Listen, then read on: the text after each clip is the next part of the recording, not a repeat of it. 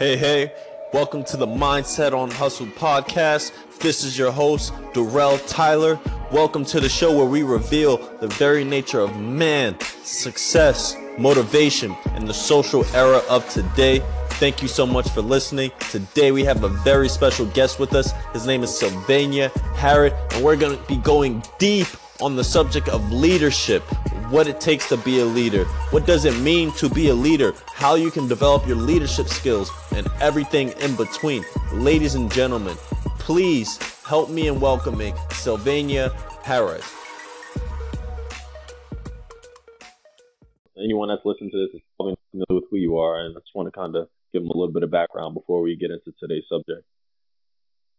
No problem. So just to give myself a little bit of an introduction, I always like to sum things up into the smallest level format because my background is I spent a little over 5 years in the United States Army working with conventional forces and special operation forces and training them around mental health and being able to be there, as well as after I got out, I've spent the last 10 years in corporate America, mainly in information technology sales. So I've had the privilege of working for numerous different Fortune 50 companies and excelling and winning numerous awards while I've done that. And the coolest thing I would say about just anything is that I'm just a lover of people, if I had to really break it down to that. I love nothing more. It's funny because I work with engineers. And so engineers, typically, they love working with technology because technology doesn't talk back, But right. For me, since I've been a little kid, I've always been passionate about what's possible for people. So there's certain people in life that I've discovered that they can only see the best of what's in people. And that's kind of where they hold a standard to. And that's kind of, if people want to really learn a little bit about me, that's kind of who I am.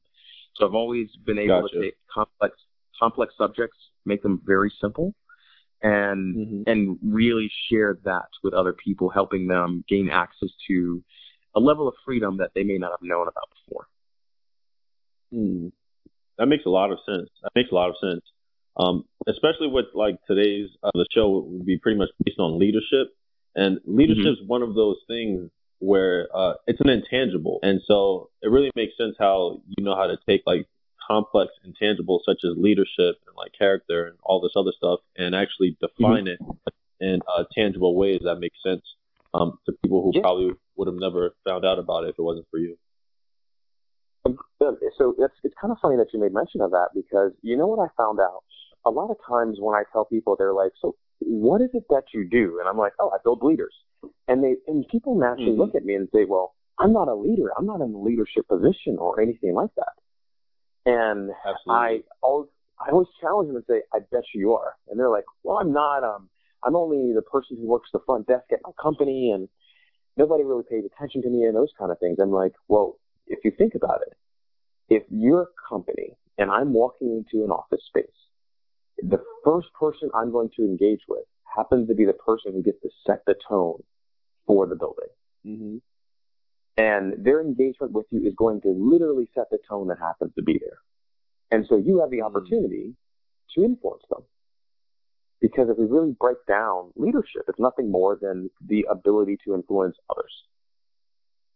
So you have the ability, you have the ability to influence somebody. They can come into this office building and you could be mean, crabby, and rude, and they're like, man, I never want to go there again. Or you can smile at them, welcome them, have them come in there, and they can have a completely different experience of what's going on. Because you never know. If maybe that person's coming in for an interview, maybe that person is maybe that person could be the number one client for that business that could fundamentally transform that, which could mean you could end up getting a bonus because they have extra cash flow. You never know. And so something as simple as that could be the difference in how that person's day is influenced and changed. So to me, every individual is a leader. It's just whether they determine to turn on that button or not. Gotcha. Okay. Because if you ask the typical person what they thought of leadership or what leadership is, they would immediately go to this image where like some guy's like ruling or like dominating over a group of like 10 people or something like that, and he's like telling them what to do, and he's like waving his finger. I would say so too. I would agree with that, because here's the thing: there's leadership and then there's management. Yeah. Like there's a difference. Like management is a technology. You know, like it's like okay, I can go ahead. Like you can get into an automobile, and there's a certain result that happens to be there. Compared to like you can have an experience when you're being driven. So to give you a practical example, I don't know if you've ever had the privilege of driving a Tesla before. I have not. Okay, so I remember the first time I got the opportunity to drive a Tesla, because I'm a huge Tesla fan, like just seeing what they're doing and their business model and what goes on there. Well, I had the opportunity of actually getting inside of one. And I drove it for a day. And actually this weekend, I'm actually doing like a weekend test drive. But I get into the car, and I'm like, first thing, you walk up to the car, it already knows like if you have a key in your pocket or not when you get close enough, and the door handles slide out. So like you're like, all right, this is kind of cool. You sit inside of the vehicle and you realize that you're like inside of an iPhone on wheels. It's intelligent enough to understand like your personal settings, what stations you want to have there, it knows what's going on, and that's just like getting in the car and sitting down. Then once you take off, but because there's no combustion engine, it has instant power. So anybody who has a lead foot, like it's just like imagine like instantly having power whenever you want to. So you get in the car and you just like boom, just drive it. So like you're like whipping in and out, and then they showed me the autopilot feature. And so I go and I'm like, okay, this is a little bit scary at first, because you're like, I'm in a car on the interstate doing like 60 miles per hour, and then the autopilot feature turns on. And at first you got your hands by the steering wheel, kind of like you have your toddler learning to climb up a ladder, like on the fly and stuff like that. You're like, don't fall. But after a little while, you realize you're like, oh my God, this is actually really cool. And then once you start engaging in it more, you're like, oh, this is extremely convenient. I can see what's going on. And you go through that process. You can lock the car, set the AC, roll the windows down, everything from your phone. Like set it up, everything that you want to do, so you get on the car and it's there and it's ready. And then, like, unfortunately, I had to give the car back to the owner, you know, and go back into my car, right? So they're both automobiles, you know. Both like I happen to be privileged enough to have owned quite a few Mercedes, and so yes, people think of like Mercedes as a certain status symbol and being able to do things like, but that's irrelevant. It's a luxury vehicle. Going from a Tesla back to a Mercedes was a different experience, because I like go in and like the door handles didn't slide out for me, and like normal things. Because even in a Tesla, like once you're inside the car, you don't push a button to start the car. You just put your foot on the brake pedal and it turns on. So I'm like, man, now I got to lift my arm and push the button and be able to. So what I'm saying is that they're both automobiles. They both do things. One just gives you a fundamental different experience, and that's the difference between leadership and management. Management is all about command and control. It's like, oh, I want to be able to do this, and I'm setting tasks for people to do what I want them to do. Compared to leadership is more like the autopilot feature on a Tesla. Like it's like, okay, here's the direction we're going. Now let me let go of my hands of the steering wheel and watch you as you go. And if we get a little bit out of line, I can grab the steering wheel back and be like, all right, just course correct really quick. Like, okay, this is what's happening. Let's course correct a little bit, and then watch the autopilot feature go. To me, that's the difference. So you're saying that, so correct me if I'm wrong here, but you're saying like the Tesla itself is what you would consider a leader to be, and I guess the driver would be like, I guess, the person who's within the group or helping hand, or the partner, et cetera, et cetera. Okay. That's a great metaphor. I've never actually heard anyone put it that way, but it kind of makes sense once you start adding in all the little features and different experiences between a Mercedes and a Tesla. You can kind of see how like the Tesla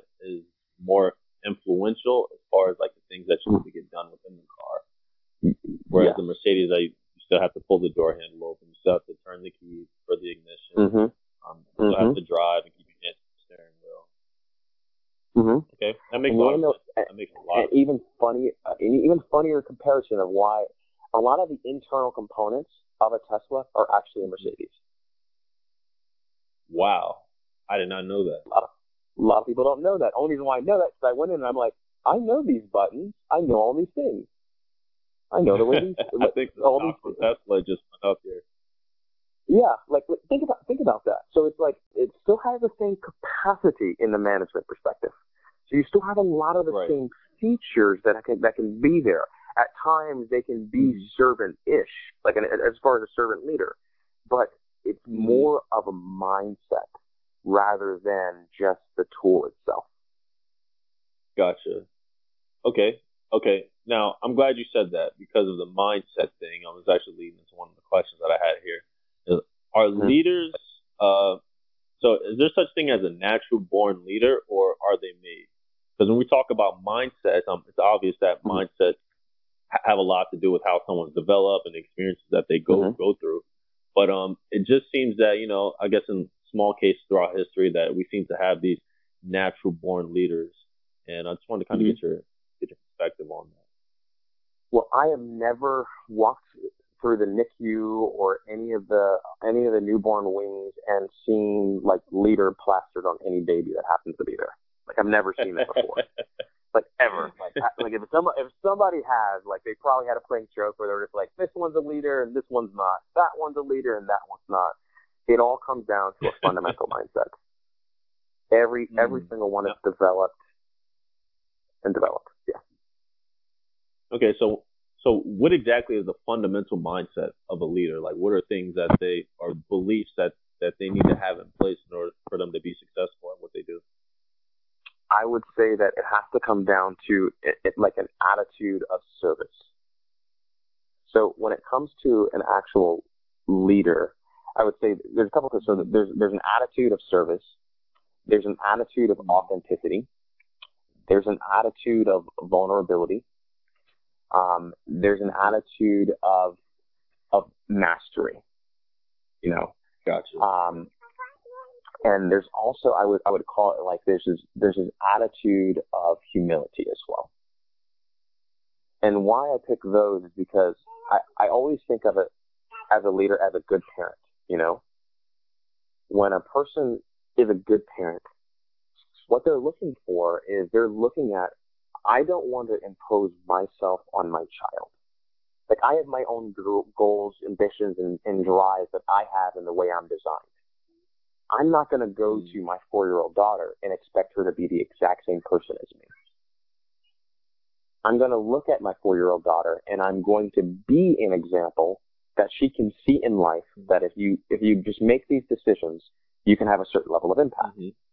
Now, that doesn't mean that she has to want to be an entrepreneur, that she has to want to go in corporate America and be in IT sales in order for me to accept her. But what it means is that she can choose, like whatever desire, like if my daughter shows up to me one day and she says, Dad, I want to be a professional ballerina. I'm like, okay, that's completely fine. If you want to do that, here's what it will take to be there. You can choose to accept that or not. And if she does begin to choose those things, and she does begin to take that action, then that means that I'm going to go ahead and remove all barriers and distractions that will take her away from being able to get to the level of excellence that she is capable of. And that may be, maybe we need to move to a different area. Maybe we need to move to an area where there's a better school that can support that. So that may mean I may have to sell my house and move. Maybe it means like rearranging my schedule so that therefore we can take her to the ballet class or finding a way to be able to get there. There's a lot of maybes that could possibly happen based upon what will best support her to be the best she possibly can be. Which, if we take that to like corporate America, a lot of times people have their own initiatives that they want to do. So maybe they're trying to get promoted. Maybe they're trying to get to a certain level in their business or certain earnings. So what they do is they say, I need you guys to do these things. And then when a person doesn't want to live up to their own expectations, they get frustrated. They get upset. And this may not even be an internal employee. It may be a customer, right? Where like, this customer's stupid. They didn't want to buy my product. They didn't want to do these kind of things. And Sure. they like to point fingers and say, this person stinks and this person stinks, rather than looking at what serves the customer best. Because sometimes my stuff isn't the best stuff out there for them. Sometimes my stuff may be the most expensive thing for them, and they can't get the necessary approvals there to get it done. You know, maybe I didn't show up and communicate it effectively enough for them to understand. So as long as I'm willing to maintain accountability and share that with people, fundamentally makes a difference. You know, you brought up an interesting point. Mm-hmm. Yeah, you definitely brought up an interesting point about your daughter, and like, you being a leader for her means that when it comes to her dreams, you have to make that just as important as your own endeavors. And agreed. That's a really interesting point, because I think when we talk about like the average person about leadership, a lot of times leadership is spelled as what you can do for me. And as a leader, I feel like you're kind of drawing into the point where you're like, okay, what can I do for my people? Like, how can I serve them as much as possible? So becoming a leader, I think a lot of times we think like, when you become a leader, that you're doing less work, and like the people that are your subordinates are doing more of the work. And that was true. I think that's where we're getting it wrong, because it sounds like what you're saying to me is like, when you become a leader, like, not only are your responsibilities important to accomplish, but so is everyone else's responsibilities.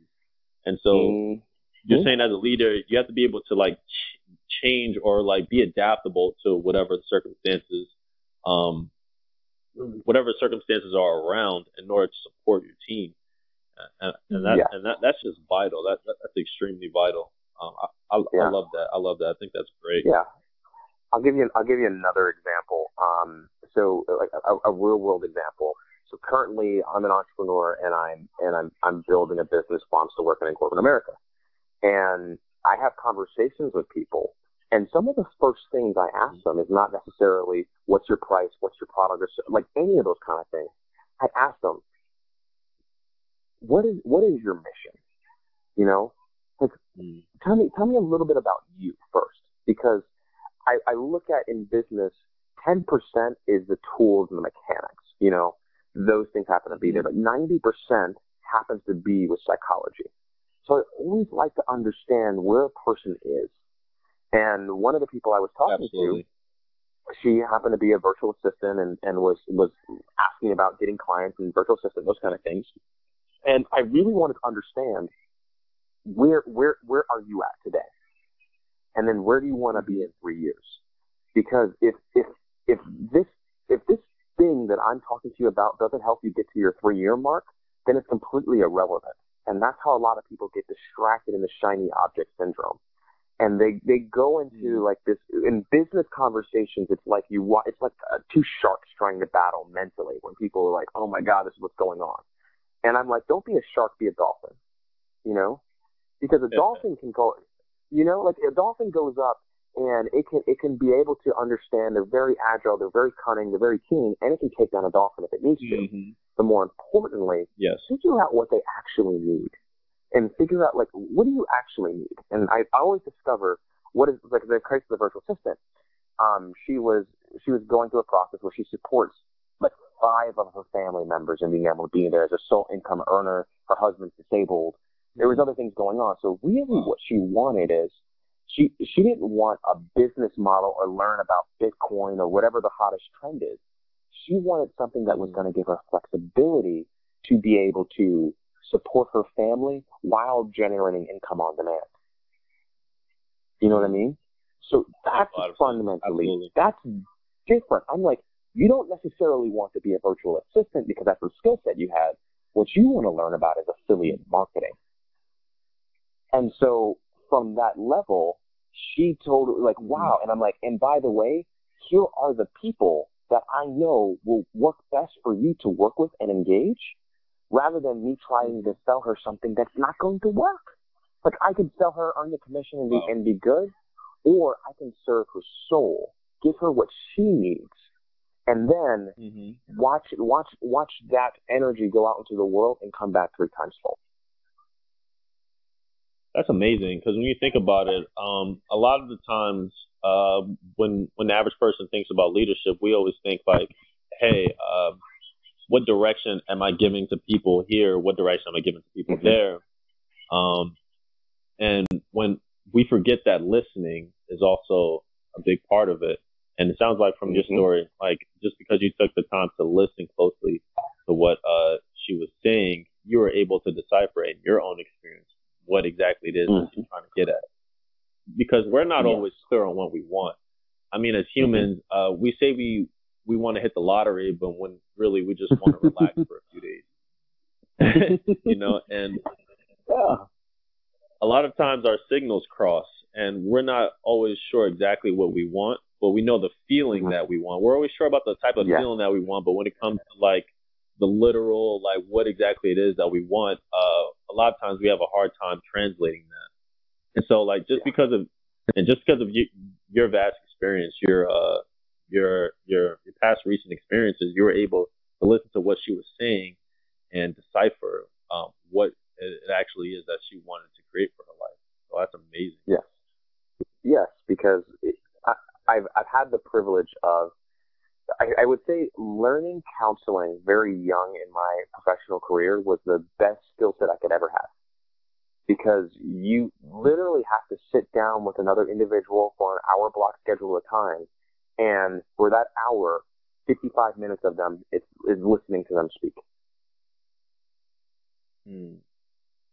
So when it came to there, it was ingrained to just kind of, and I get excited about things, so a lot of times it's still hard for me to do that. But getting to understanding the kind of like the engineer mindset of what is the root thing they actually desire. And a lot of times I've learned, especially doing a lot of like strategy sessions or first calls with people, is that whatever they initially tell you they want, it's not actually what they want. It's what their brain has convinced them they believe will be a solution to their problem. So let's look at it from an example of the fitness industry. Easiest lane to be able to do. Person goes ahead and says, I want to lose 20 pounds. And you're like, okay, why do you want to lose 20 pounds? Well, if I lose 20 pounds, then I'm going to be able to fit into my bikini. Then I'm going to feel good about myself. Then people will love and connect with me. They don't really go to that part, but they're like, I just want to look good in my bikini by summer. Okay. Most people say, great, I have a plan. I know exactly what we can do. Here's the things that we need to be able to have here, and you'll look great in your bikini. Fast forward 6 months later, they get into their, if they even make it that far, to actually doing the workouts and getting things and being able to be like, let's not forget about that piece.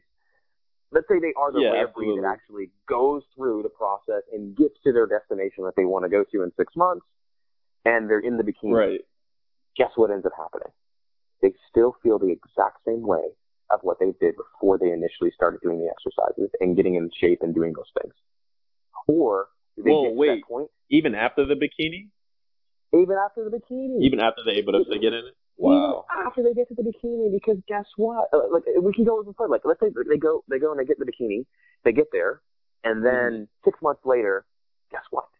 They're going to be right back to where they were before, more than likely. Give them a year, give them 2 years, they'll go right back to the shape that they were close, maybe not as bad, but somewhere near there, because it was not about the bikini. What they were actually looking for was they were looking to be accepted, right? But the problem is they planted apple seed expecting to get oranges. They thought that, okay, if I just go ahead and I exercise, right now I'm currently feeling a little bit of unworthy. Maybe I don't have a lot of acceptance for myself currently. But if I just do this thing outside of me, then that will be the problem. That will solve the problem that I'm looking to solve, which is the lack of acceptance I have for myself. Yeah. See what I'm, it's just, you ever had somebody that dreamed about going ahead and buying a new car? And then they bought the car. 7 months later, guess what? Yes. It's just a car. Now there's something else. There's another shiny object you're going to go chase. Yep. Next year, they're always looking for the next hunt. Yeah. It's human nature. We're designed to, like, once we accomplish something, go on to the next thing, because we've been trained that something outside of ourselves is going to help us feel a certain particular way. It's not true. Never works. Mm-hmm. So for homegirl who went ahead and got into the bikini, and we can see her as, wow, look at all the dedication, look at everything that she's done to be able to get there, and we can see her as that, like, we accepted her the entire time. It's just like, wow, I'm just amazed at your commitment. She never experienced it because she trained the wrong thing. She trained her external body, not her internal mind. So as a leader, let's say, like, if I was like a personal trainer, obviously I would be considered a leader for my clients. How exactly would a leader go about defining these needs for their client? Like, how exactly would you go about that? That's a good question. So the way that I would suggest to them is, number one, figure out what the root cause is. Figure out what they really are looking to do. And that's the question behind the question. So whatever they actually say they want, ignore that until you get down to the root cause that happens to be there. And once you get to that root cause, ask them. So let's say, for the example of the girl, the person, she goes, I just want to be in shape. Well, I've been a mom. I haven't felt good about myself since I had babies the last 6 years. I have this additional flab that's down here, and I don't feel comfortable enough to go into the pool without my shirt on, or without wearing a one-piece bikini, or being able to do that kind of stuff. Okay, well, let me ask you a question.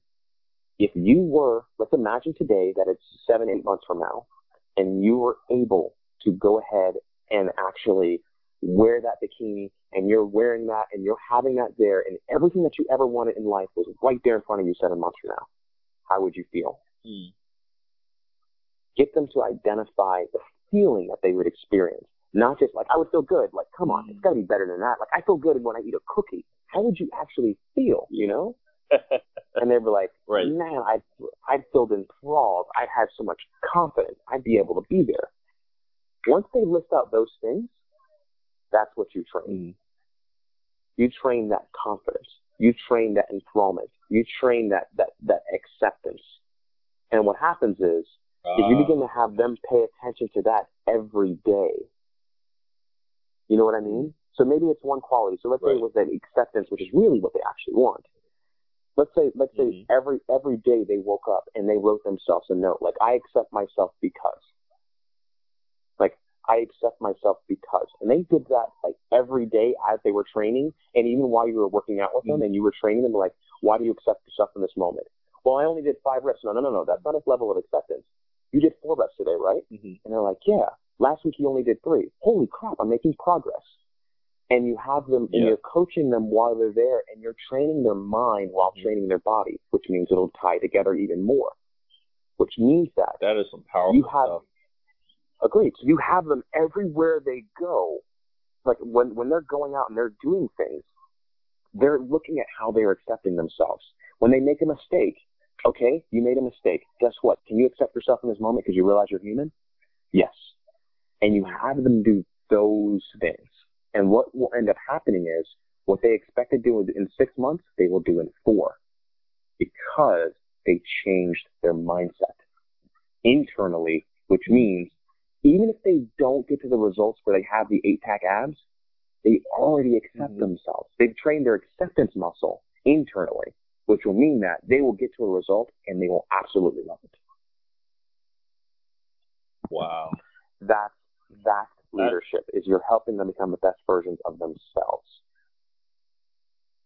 That's incredible. Because, I mean, like, even from, like, the fitness standpoint, we're not going to the gym because we really, because we want 6-pack abs, like you mentioned before. We're actually going because we want some sort of validation or some sort of acceptance from the external, well, not even just the external world around us, but from ourselves as well. I think the biggest part is that we go to the gym to get the 6-pack because we want to accept ourselves. Yeah, absolutely. And then Wow. it also feels cool to like be able to walk on the beach at any time of the year and be like, boom, look at this kind of element kind of being there. And then if I'm a personal trainer, I'm a product of what I'm delivering for people. So that's like having a barber with a bad haircut. I ain't trusting him. You know, it's like Yeah, you're definitely right. you can't cut your hair, but you want me to let you cut mine? Don't touch me. You know, it's like you're a product. You're a product of that. So it's another level of that's just strengthening.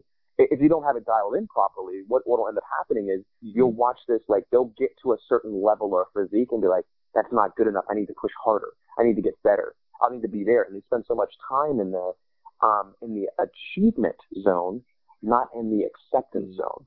So there's nothing wrong with like accept like, hey, I'm right here. This is where I'm at today. And whether I'm 250 pounds or 150 pounds, nothing changes that level of acceptance I have for myself. It's just another tool to be like, hey, let's go play with this for a little bit. You know, that's the difference when it comes to the like that space. How important is self-awareness to leadership? If you don't know yourself, you can't help anybody else. It's one of the most critical pillar foundations.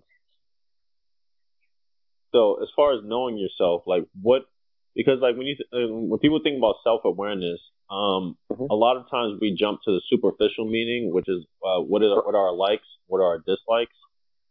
Yeah. So when it comes to self-awareness and leading others, how exactly does that play into leadership, and how would someone become self-aware enough to become a leader for someone else? Really good question. So I'll give you an example of like my children.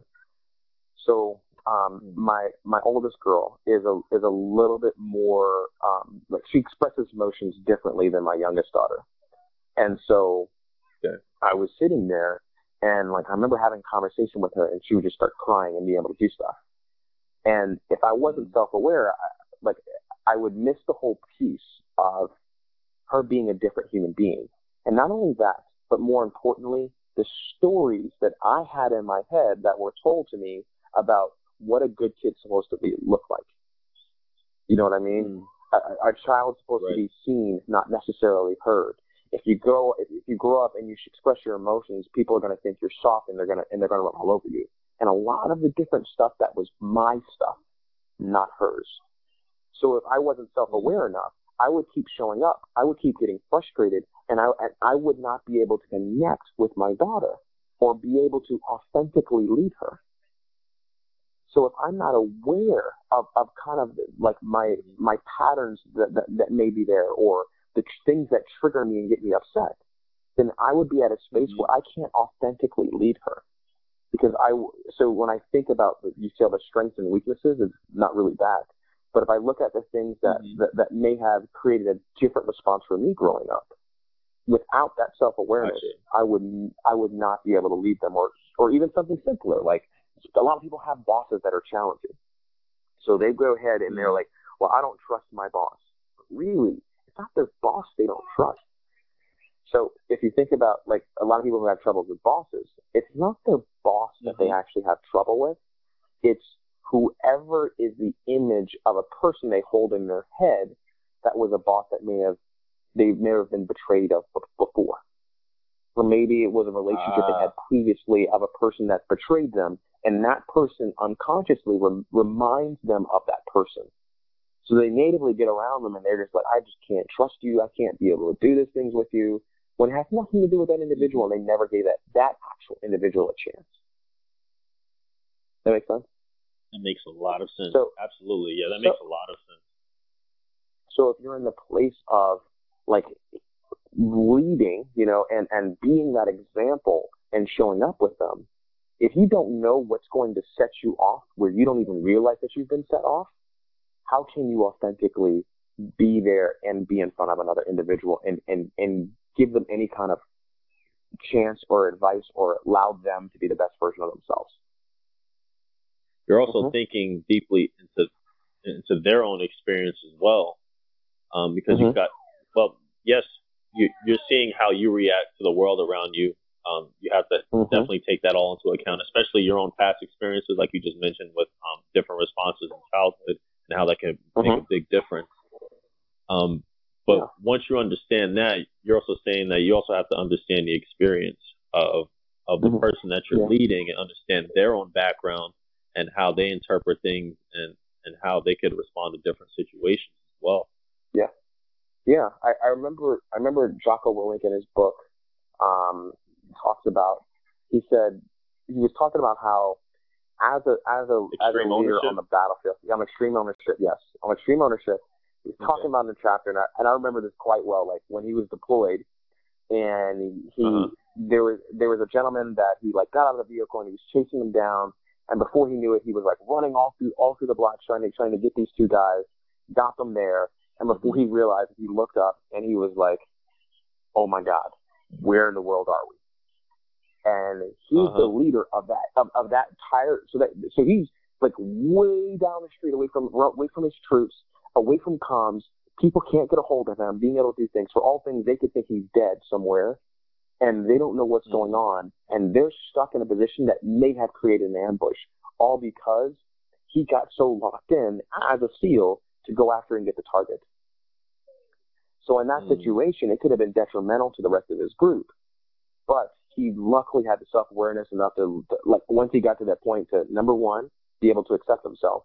Number two, be able to say, okay, the next time a situation like this arises, how am I going to act differently? I screwed up. I did this. Here's an opportunity for me to learn and do something differently, which fundamentally meant as they were doing different missions and what happened from there, none of that would have been made possible if he didn't do that. Because sometimes managers will come back and be like, "Why didn't you guys go after me when I had this other guy? You didn't see me go ahead and doing this?"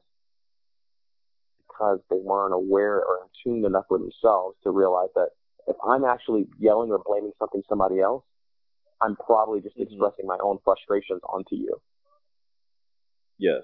Not the other way. Absolutely. Yeah, I mean, like, even with me, I mean, in my own experiences, I've definitely been one to project, my own, I guess my own hangups onto other people.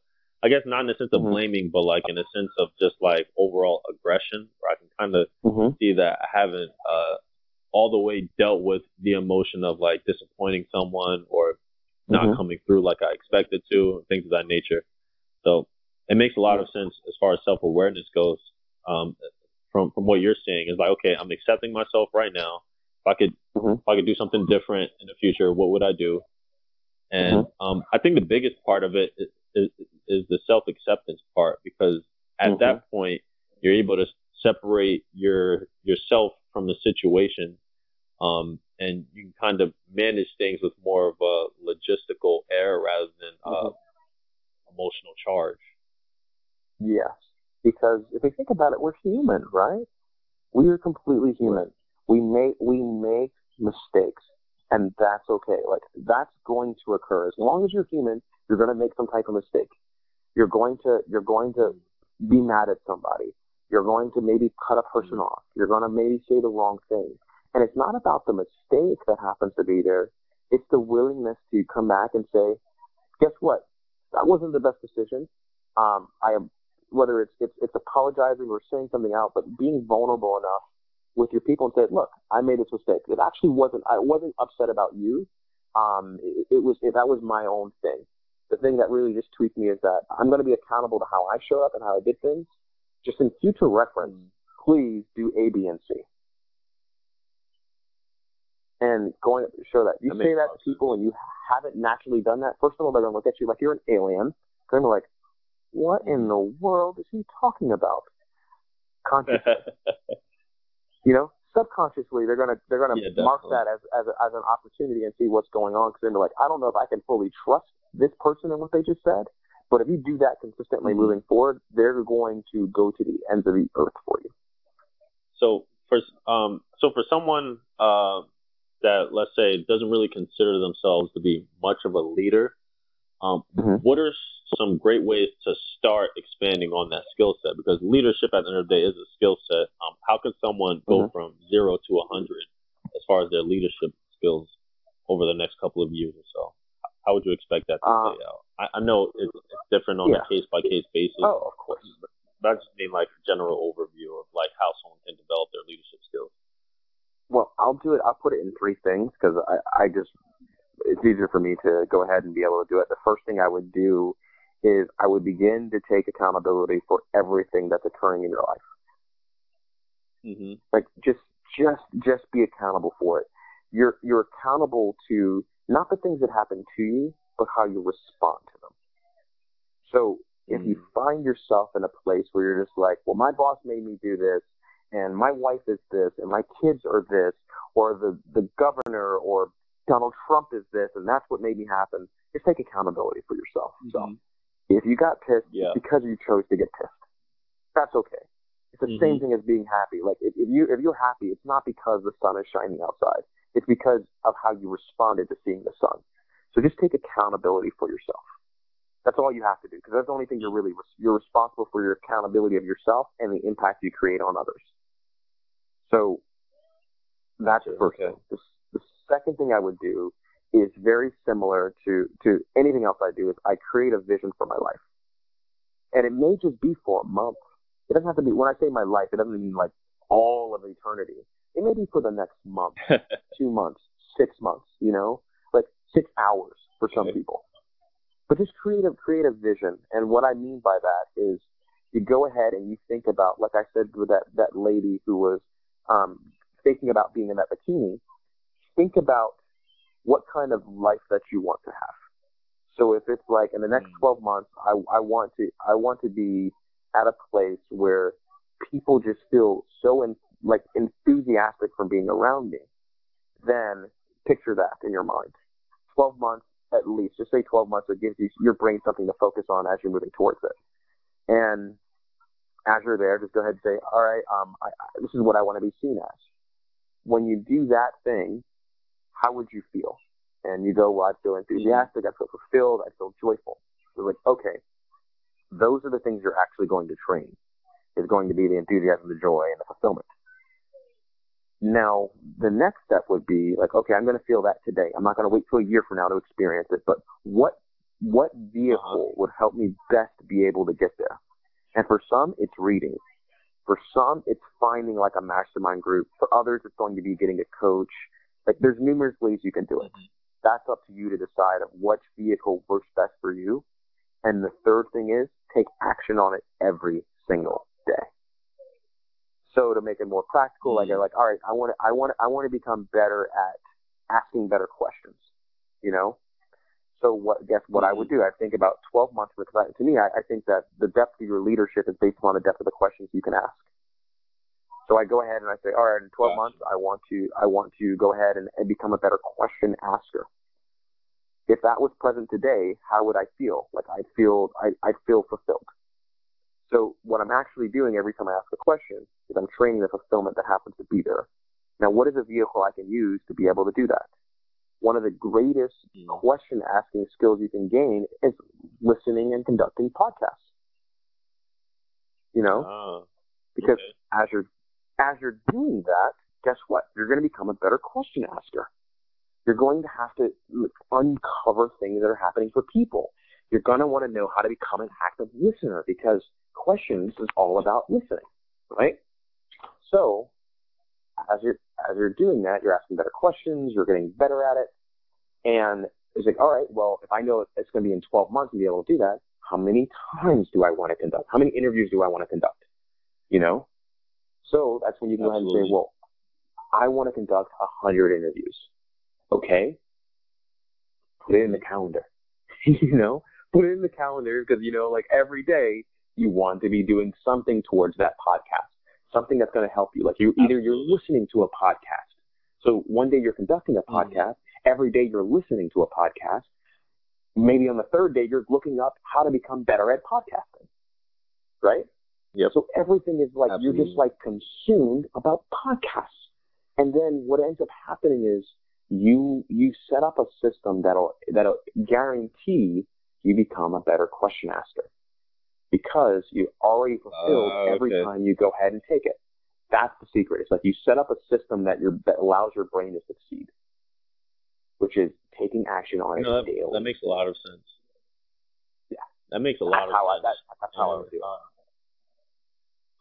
So what you're saying really makes sense to me because I've intuitively followed that same direction where I've created an environment or a system where I can follow my life's passion on a day-to-day basis. Absolutely. I completely agree with that. For me, it's like I love people and I love seeing them get to their capacity. So one of the ways I express that is business. I love business, you know, because like I just do. I just love learning about companies. I love reading like earnings reports. Like I love learning those different things that happen to be there because entrepreneurship is one of the most amazing ways you can create impact for people. So for me, absolutely, in my day-to-day, I had to learn that people don't buy features, you know? They buy the results they think it's going to give them.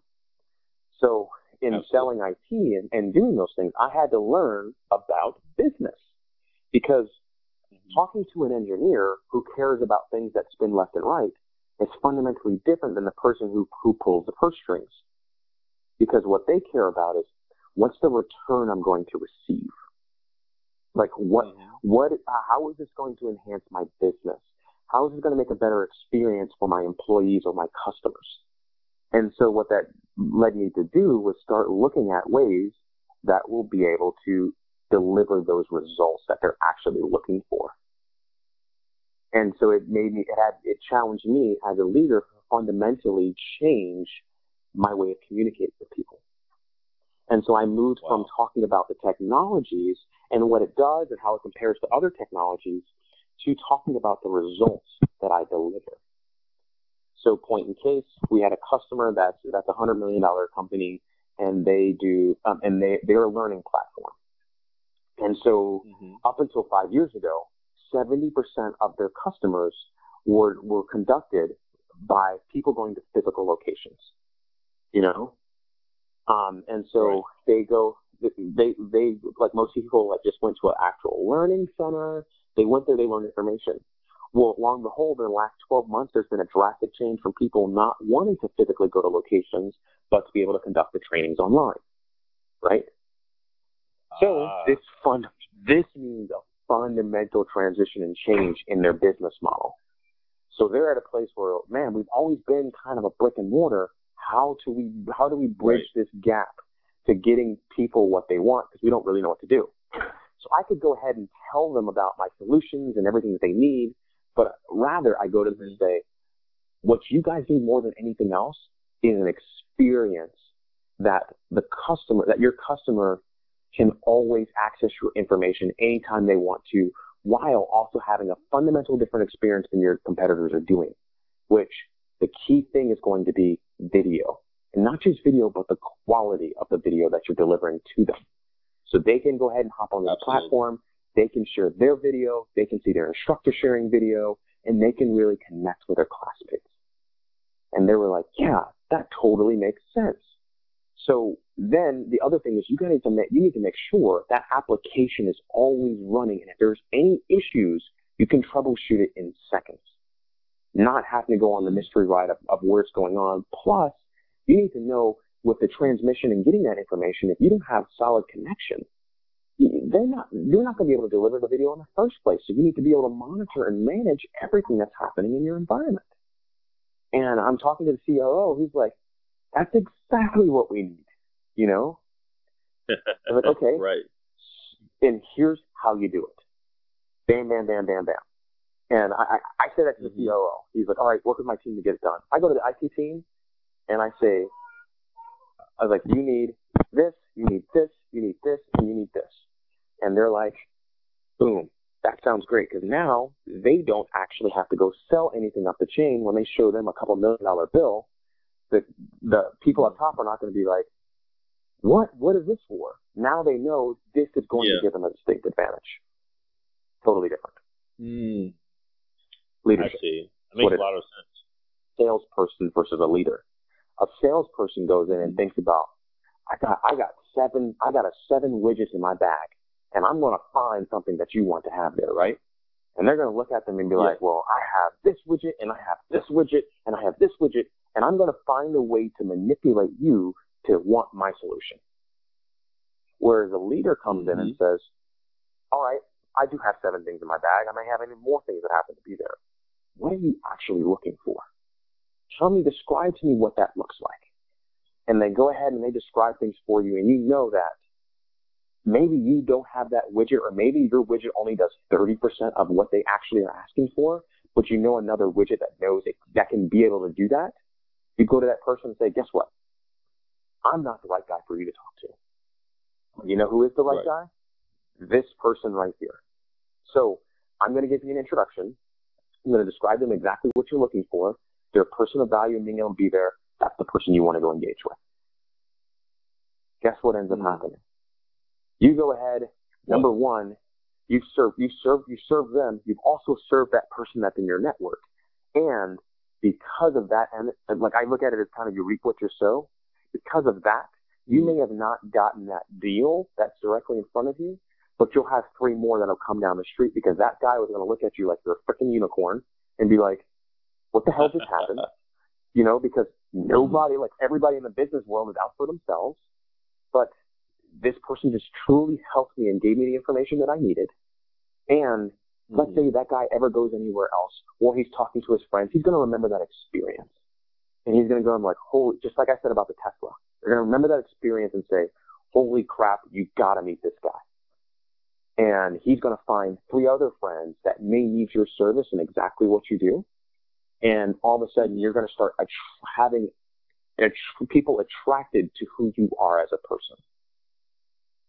That's the biggest difference. Wow. That's being a leader, not just a salesperson.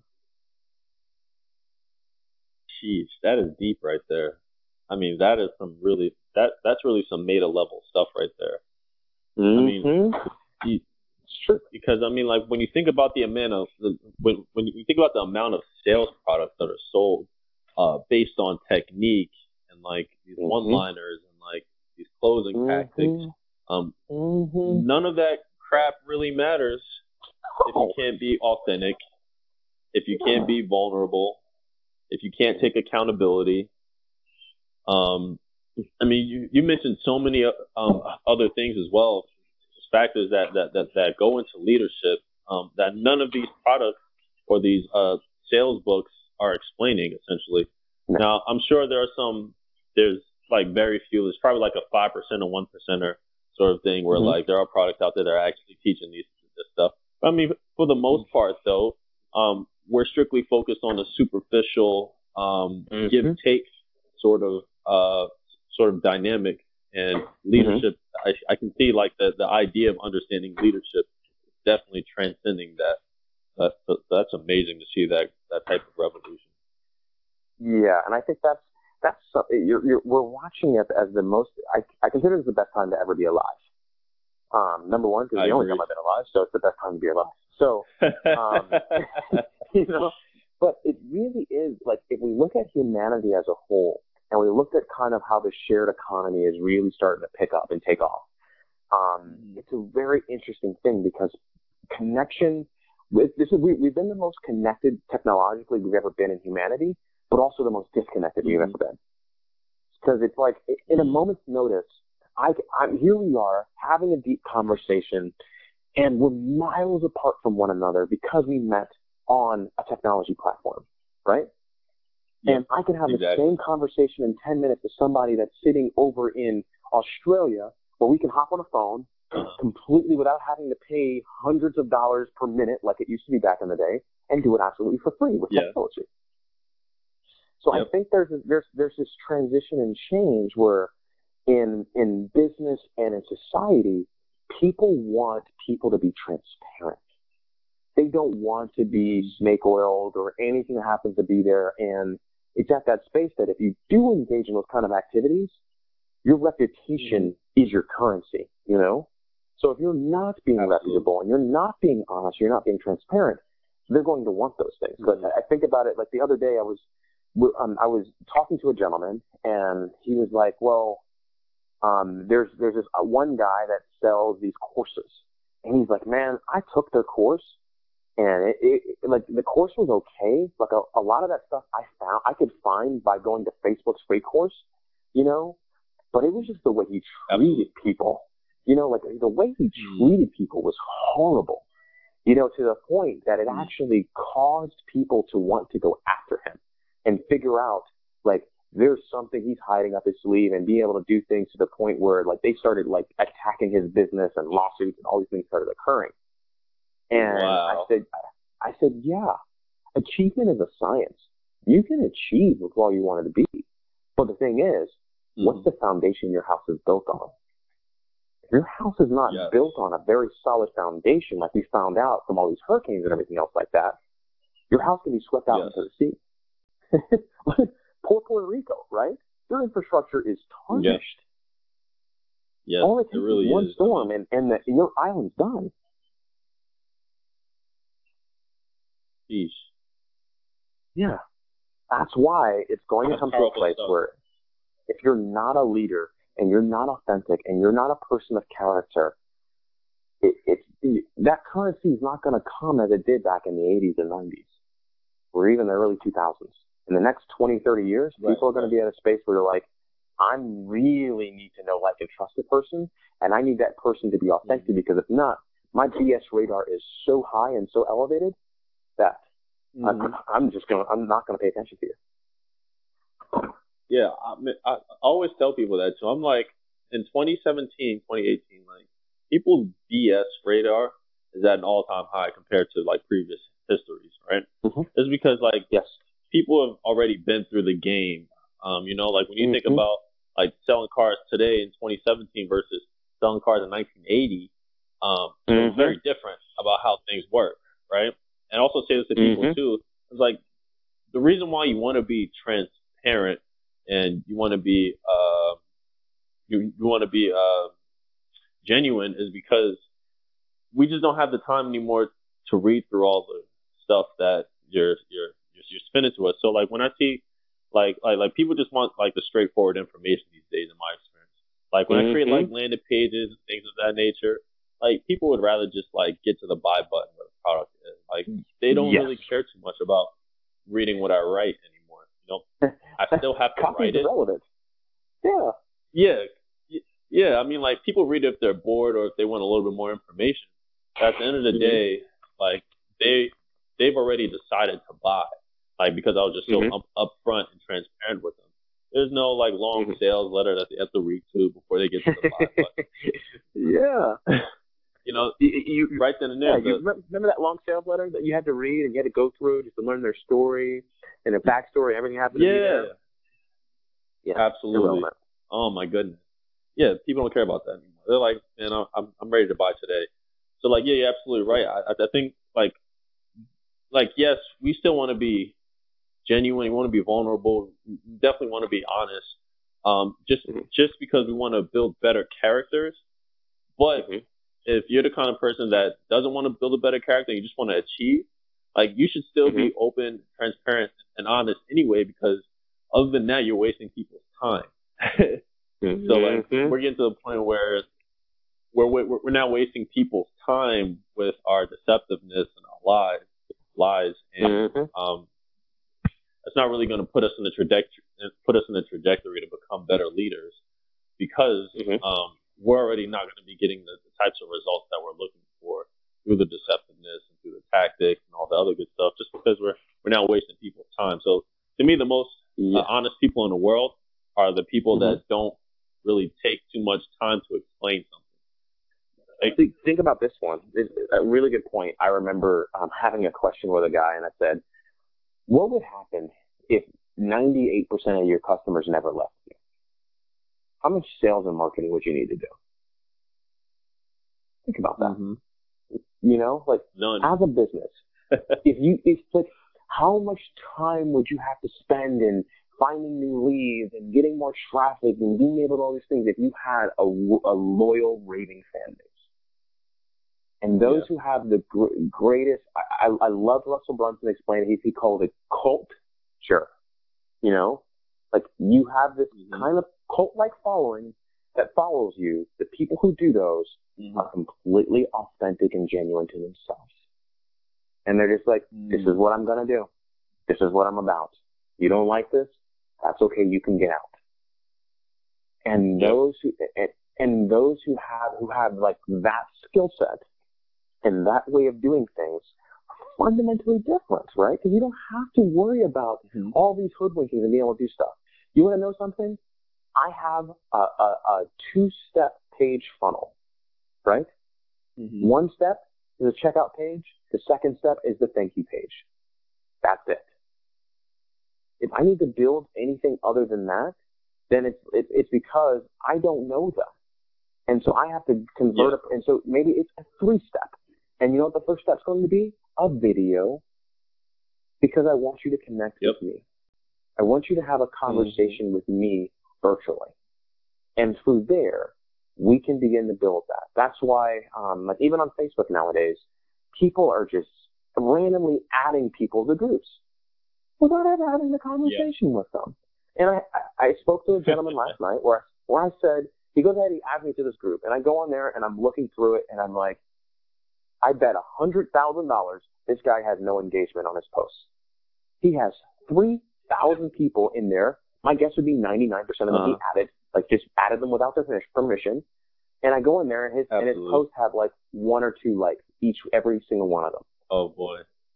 Yeah. I was just like, that's going on, and they want to go ahead and shoot. I got 3,000 members in my group in the last 90 days, and you go in and like, because you just randomly grabbed a bunch of bodies that you found on the street, and you just threw them in a duffel bag and just threw them in the truck, and they're like, what? Where am I? I got kidnapped. And then so I go ahead and message him, and I say, hey, thanks, I love the initiative and what you stand for. Can I just give you a little suggestion? Personally, adding people without their permission is the route to having people never wanting to buy your stuff. You make it a customer once, but you will not build a fan who will be loyal and will buy your stuff consistently. Thank you for your time. Hope this serves you. His response was, well, I hope you enjoyed the group. I'll unadd you as a friend, and I sell plenty of stuff. Talk to you later. That was it. I said, okay, that's fine. Oh, wow. All good being able to do things. I'm like, and then it just shows me you're adding people as friends so that you can go ahead and give them as transactions, which means you eventually will fail. Because people will know that. Yeah. They will smell it a mile away. Yeah.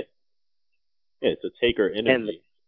And the funny part's going to be the people you do get as customers are going to be takers, and you're going to be miserable working with them because they're going to have all kind of chargebacks, all kind of things going on, and you're going to be like, why is this happening to me? Yeah. Yep. No, you're definitely right. You don't take the time to actually show people that you care. Which is one of the, I think when we're talking about leadership here, I think showing people that you care about what they care about is a great way to create that connection that can allow for influence to happen. Because without it, it's irrelevant. Who the hell cares? So what? You have 10,000 Facebook followers. What happens if you transform 10 people's lives? How different is that? I just want to say thank you so much again, Sylvania, for taking the time to talk to me today. And obviously not only me, but the audience of people that will be listening to this episode today. Sounds good, brother. Well, thanks for having me on. And if anybody ever needs to get in contact with me, pretty much most of my handles are Sylvania. So Sylvania, last name spelled Harrod. For the most part, there's not going to be too many Sylvania Harrods you're going to run across. If you run across another one, that's my dad. And that's it. And eventually, you'll have to get close with me. Sounds good. Well, thanks for having me on your show. So you have absolutely. So they can reach you Instagram, Twitter, Facebook, all at the same name? All the above. It'll all be there. Not too hard to find me. Okay, perfect. And again, thanks so much for having us. Thank you again for having yourself on Mindset on Hustle podcast. All right, thanks, buddy. Talk to you soon. Wow, what an amazing discussion with Sylvania. I mean, just considering all of the things that we have to think about when it comes to leadership and how we influence the people around us, we really have to take time to think about how we can become better communicators, better lovers, and better leaders in order to not only prosper our own growth, but prosper the growth of the people around us. So this episode left us with a lot of thought-provoking pieces that I want each and every one of you to take the time to consider. I want you to think about, how can you become a better leader? How can you develop a better vision for your life? How can you start taking accountability for the things that happen to you today? Leave a comment, drop me a message, send me an email, do whatever you can, but I want to hold you all accountable. This is why I want you to contact me. This is why I want you to comment. I want you to be held accountable for the actions that you take in your life to become a better leader. I want to engage with you all. I want to be the beacon of inspiration. That way you can finally just start taking action and becoming the fullest potential that you know that you already are. So, like I said before, think about how you can become a leader. Think about how you can influence the people around you. Drop a comment below. Tell me about how you're going to start becoming a better leader. Send me a message. Do whatever you can, but let me know. That way I can hold you accountable for becoming a better individual. As I mentioned before, thank you again for listening to the Mindset on Hustle podcast. I'll see you soon. Take care, hustlers.